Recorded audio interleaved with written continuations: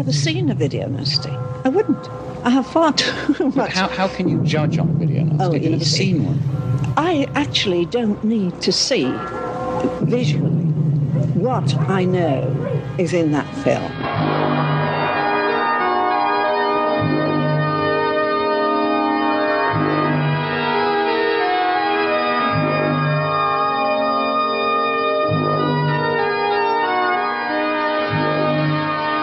Hello there and welcome to the Video Nasties podcast. My name is Christopher Brown. Recently we've been talking around certain type of films that I've been calling this film is the singular vision of this person X. And we're going to do it again. In this case, the singular vision of a man who did it on his own. A film that was directed, produced and written and starred a man you may not know called Steve Barkett. But Barkett is a guy, I think, of merit, of worth, talking about anyway. And when you see the kind of people he's put in this, Aftermath's easy to put to one side, to ignore. I think one of the reasons for that is that, on the face of it, it's a low-budget sci-fi action movie that released at a time when there was a lot of Italian knockoff versions of that kind of genre. But Barkett made this film in 1978 to pre that, and also it's clear that he has a certain love for the genre, and through force of will, created this film. So, for your consideration today, probably a Twilight Zone reference might be worthwhile, considering there's clearly some Rod Serling influences in terms of some of the writing here. Let's have a little look at Aftermath, or as it was released at some points in the UK, Zombie Aftermath.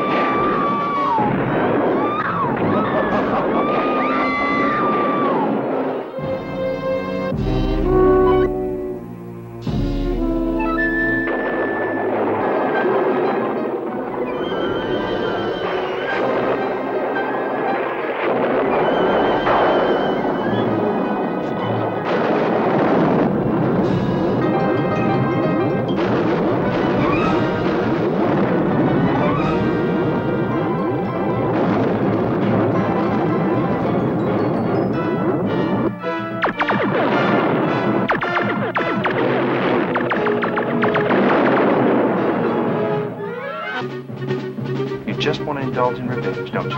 Justice.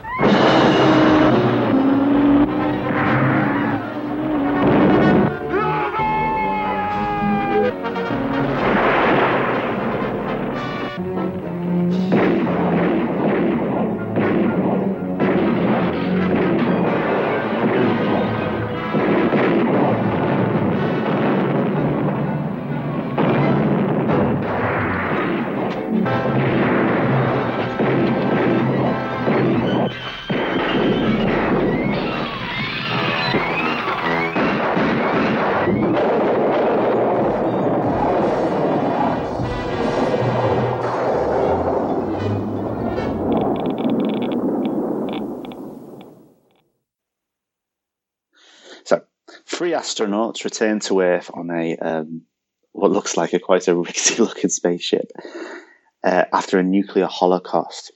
One guy dies in the landing. The two survivors, a guy called Newman, played by Steve, our main guy, and Matthews, who is played by Larry Latham, who is almost certainly better known for working in the art department in films and shows like Tailspin and The Tick in the 90s. And worked as a story director on things like the old Godzilla cartoons and that kind of thing. Very much based in animation, the arts department. Anyway, these two guys, they crash land and they are in a post-apocalyptic, heavily matte painted world. Looks beautiful, to be fair. The background works to try and make this place look like an apocalypse. Though not very convincing, are lovely. They're in LA, and after this LA that's been destroyed, they look for shelter in an abandoned mansion. Newman later encounters a young lad called Chris, who is played by his son, Christopher Barkett, and encounters a woman called Sarah, who's played by Lynn Margulies. Now, this all sounds all fine and good. We kind of then entered to kind of almost like a Western kind of territory. So we've moved away from Planet of the Apes. Sterling Reference obviously co-wrote the script for that. And into almost like a Shane kind of Western, where there's a rough gang of desperados or wanted men ran by Sid Haig. Fantastic to see Sid Haig in the film. And Haig plays a guy called Cutter. And there is there's a lot of violence. There's an attempted rape. There's a few sex scenes. And at the end, to the death kind of battle, as Newman decides to that he has to take this gang down by hook or by crook. And it has very much a kind of what it means to be a man kind of tone to it. Newman is in no way, has no elements of anti-hero about him. So Steve has written his lead character, who he plays himself very much as a cut and dry hero. And Haig is a absolutely despicable human being. He's just tearing up anyone he comes across, raping and murdering as he goes. So Steve Barkett maybe is a person who you might not be aware of. It's fair. I mean, it's understandable if I'm being honest. He has made a few films. He tends to just pop up in stuff. So almost certainly best known for this film and another film called Empire of the Dark, which is another writer-director thing about a detective who comes across a cult from another dimension, which sounds insane, and from the 90s, early 1990, and then also kind of appears in like a little bit in terms of bit part actor roles. Appears in Dinosaur Island, Bikini Drive-In, Attack of the 60-Foot Centerfolds is a very, very much in a bit part, so you can imagine, and then the odd direct-to-video release as well. And he has a producer credit, obviously, on his two films, Aftermath and Empire of the Dark, but also another film called Cronus, which might be because his son was the production designer on that film as well. So Cronus was made a couple of years ago, and that's a high concept sci-fi movie. So fair play. I think the film is available on Blu-ray in America, and it's on HD on Amazon. You can rent it, and that HD has, I'm going to not lie to you, not being kind to the film. I can imagine watching this on video, and as a younger man, and not thinking it looked particularly rough. you can see the changes in film stock. That's obviously being, depends on how he's had to shoot some of the outdoor location action work, and obviously the sets of our spaceship at the start are not great. But I say not great. I mean, if you've watched, we've already done Insemnoids, and they're better than Insemnoids, and also as well, if you've seen any of the New World Pictures stuff that came out around about this time that were, influenced by Alien, you'll probably also kind of, they're very much grey wooden sets as well, to be fair. Haven't quite got the heart maybe of some of the better work of Alien. Anyway, yeah. So I think what's interesting about the film is it's so lovingly put together. He really cares about the characters, and yeah, he's put himself as the lead, and yeah, the women love him.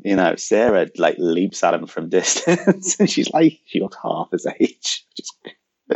Anyway, and obviously, Cass getting Sid Haig and just elevates it, because Haig is just, he's doing his classic. You want me to be just unspeakably awful?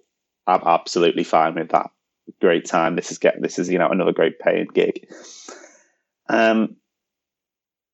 We also see a cameo of Forrest J. Aikman, who is obviously the maker of Famous Monsters of Filmland, the magazine. So again, you can look at that two different ways. Barker could have been trying to get a bit of press by getting him involved, but also as well, it grounds it in that kind of genre Hollywood, LA Hollywood world, which is lovely. But the film is talky, in a sailing way. There's a lot of conversations about what it is, why they're doing it, what the world means, and what a destructive world is. And that might be to get the film up to 95 minutes, but clearly there's some thought that's gone into kind of creating this storytelling.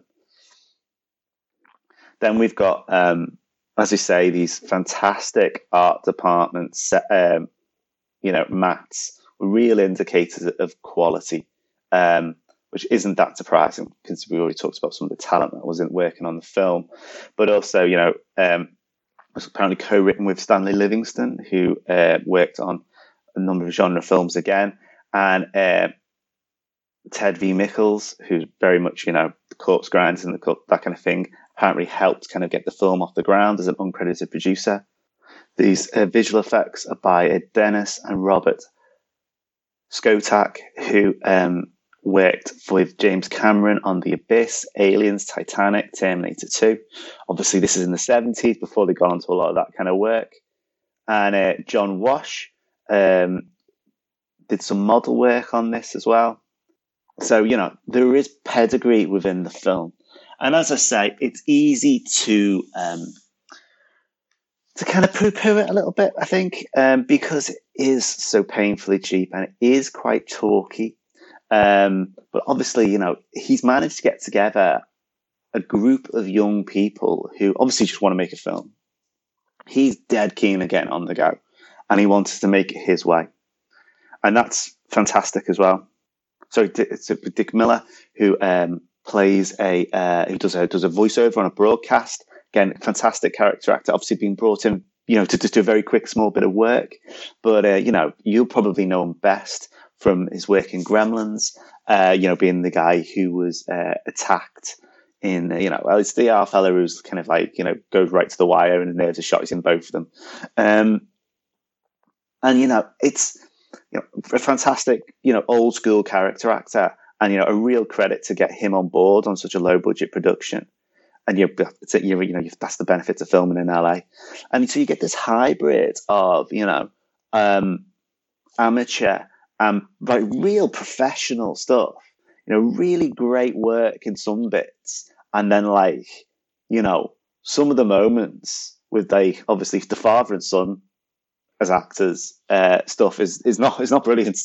And, it's quite cringy when you see Lynn Margulies and Steve Barkett kind of like come together, because, you know, even a cursory glance at the credits and be like, oh, you've written a lot to get to you've done a lot to get to this point when you're in this clinch with this woman for the sake of the story. But, you know, astronauts are sexy, aren't they? What else can I say? And there's elements of grit to it. You know, kids get killed. There is sexual violence in the film. It's not too, you know, it's not too shocking. It's not, but it is on the sharper end of stuff, and that does add a little bit more to it. It could feel very silly these days, and it definitely doesn't want to look like exploitation, but at the same time, it does not shy away from being shocking, which kind of does add a little bit to the mix. And fans of early 80s, low budget stuff will probably find it quite a curio, although your patience may be tested a little bit with some of the talk. But of the more obscure films on the list, it's got a fantastic release. So, you know, you're in good lands here. It's not like something like The Astrologer where you're just like, fucking hell. Just everything's a bootleg and a dub at the moment. I think there's something coming for The Astrologer, actually. But you know what I mean? Everything eventually will get rescanned, I suppose.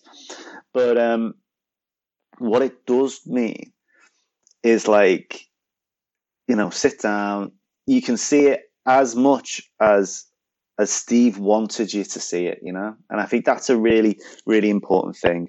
It may, you know, if you've enjoyed it in the past, definitely worth a rewatch. And as I say, there's elements here of interest, definitely. Although, you know, as I say, your patience may be tested. But like a lot of the stuff on the Nasties list, and I'll finish with you on this point, it aspires to more. It definitely actually aspires to more. It wants to be more than a zombie mutant horror film, more than a gory kind of a shocking Western type, you know, redemption film. You know, a story about father and son, what it is to be a man, lingers as a point. It wants to look and feel special. It tries desperately to box above its weight with all these great matte paintings and all this like lasers going off and all these different elements. And creating films through force of will is something I think that we see on the Nasties list time and time again, particularly with these regional horrors. But this one is way above that in terms of ambition. It's not just, I'm in, you know, fucking Nowheresville, Texas. I want to make a slasher film. Oh, I've made a slasher film. Whoops, I've been picked up on by the DPP or by the police as a check. Or, you know, on the and the film's been seized, and some poor sods, you know, even if they didn't know, they probably wouldn't even know. Has had to plead guilty to make them pay a fine. Not even that. He's gone, right, I want to make something good. I love films, and I'm going to make something that I want to see. And these are all the bits I'd want to see in this film. And there's loads of gear in it. And I think that I have to respect that. So yeah, as mentioned, the film was seized, as we were saying with all this Section 3 stuff, but, you know, not technically prosecuted. It was released on pre-sale 1982, World of Video 2000 VHS, and hasn't in the UK received any release since 1982. It got there is a DVD which is available uncut from America, and as I say, there is a Blu-ray release now. But the easiest thing is to get it on Amazon Prime and get it rented. And yeah, why not? Have a bit of fun. It's Christmas. Treat yourself. Put the women in the truck. The guys, the usual.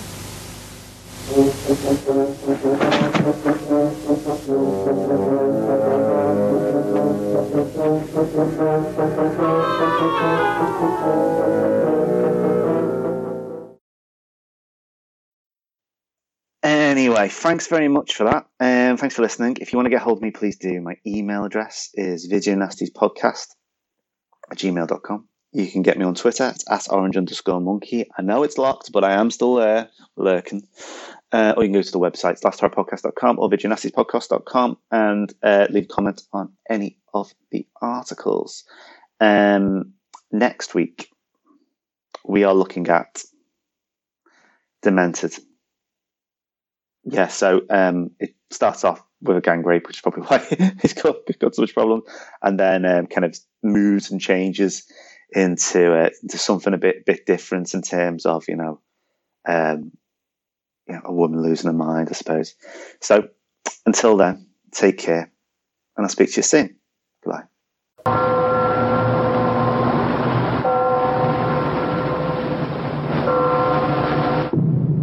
I have never seen a video nasty. I wouldn't. I have far too much. How can you judge on video nasty? Have you never seen one?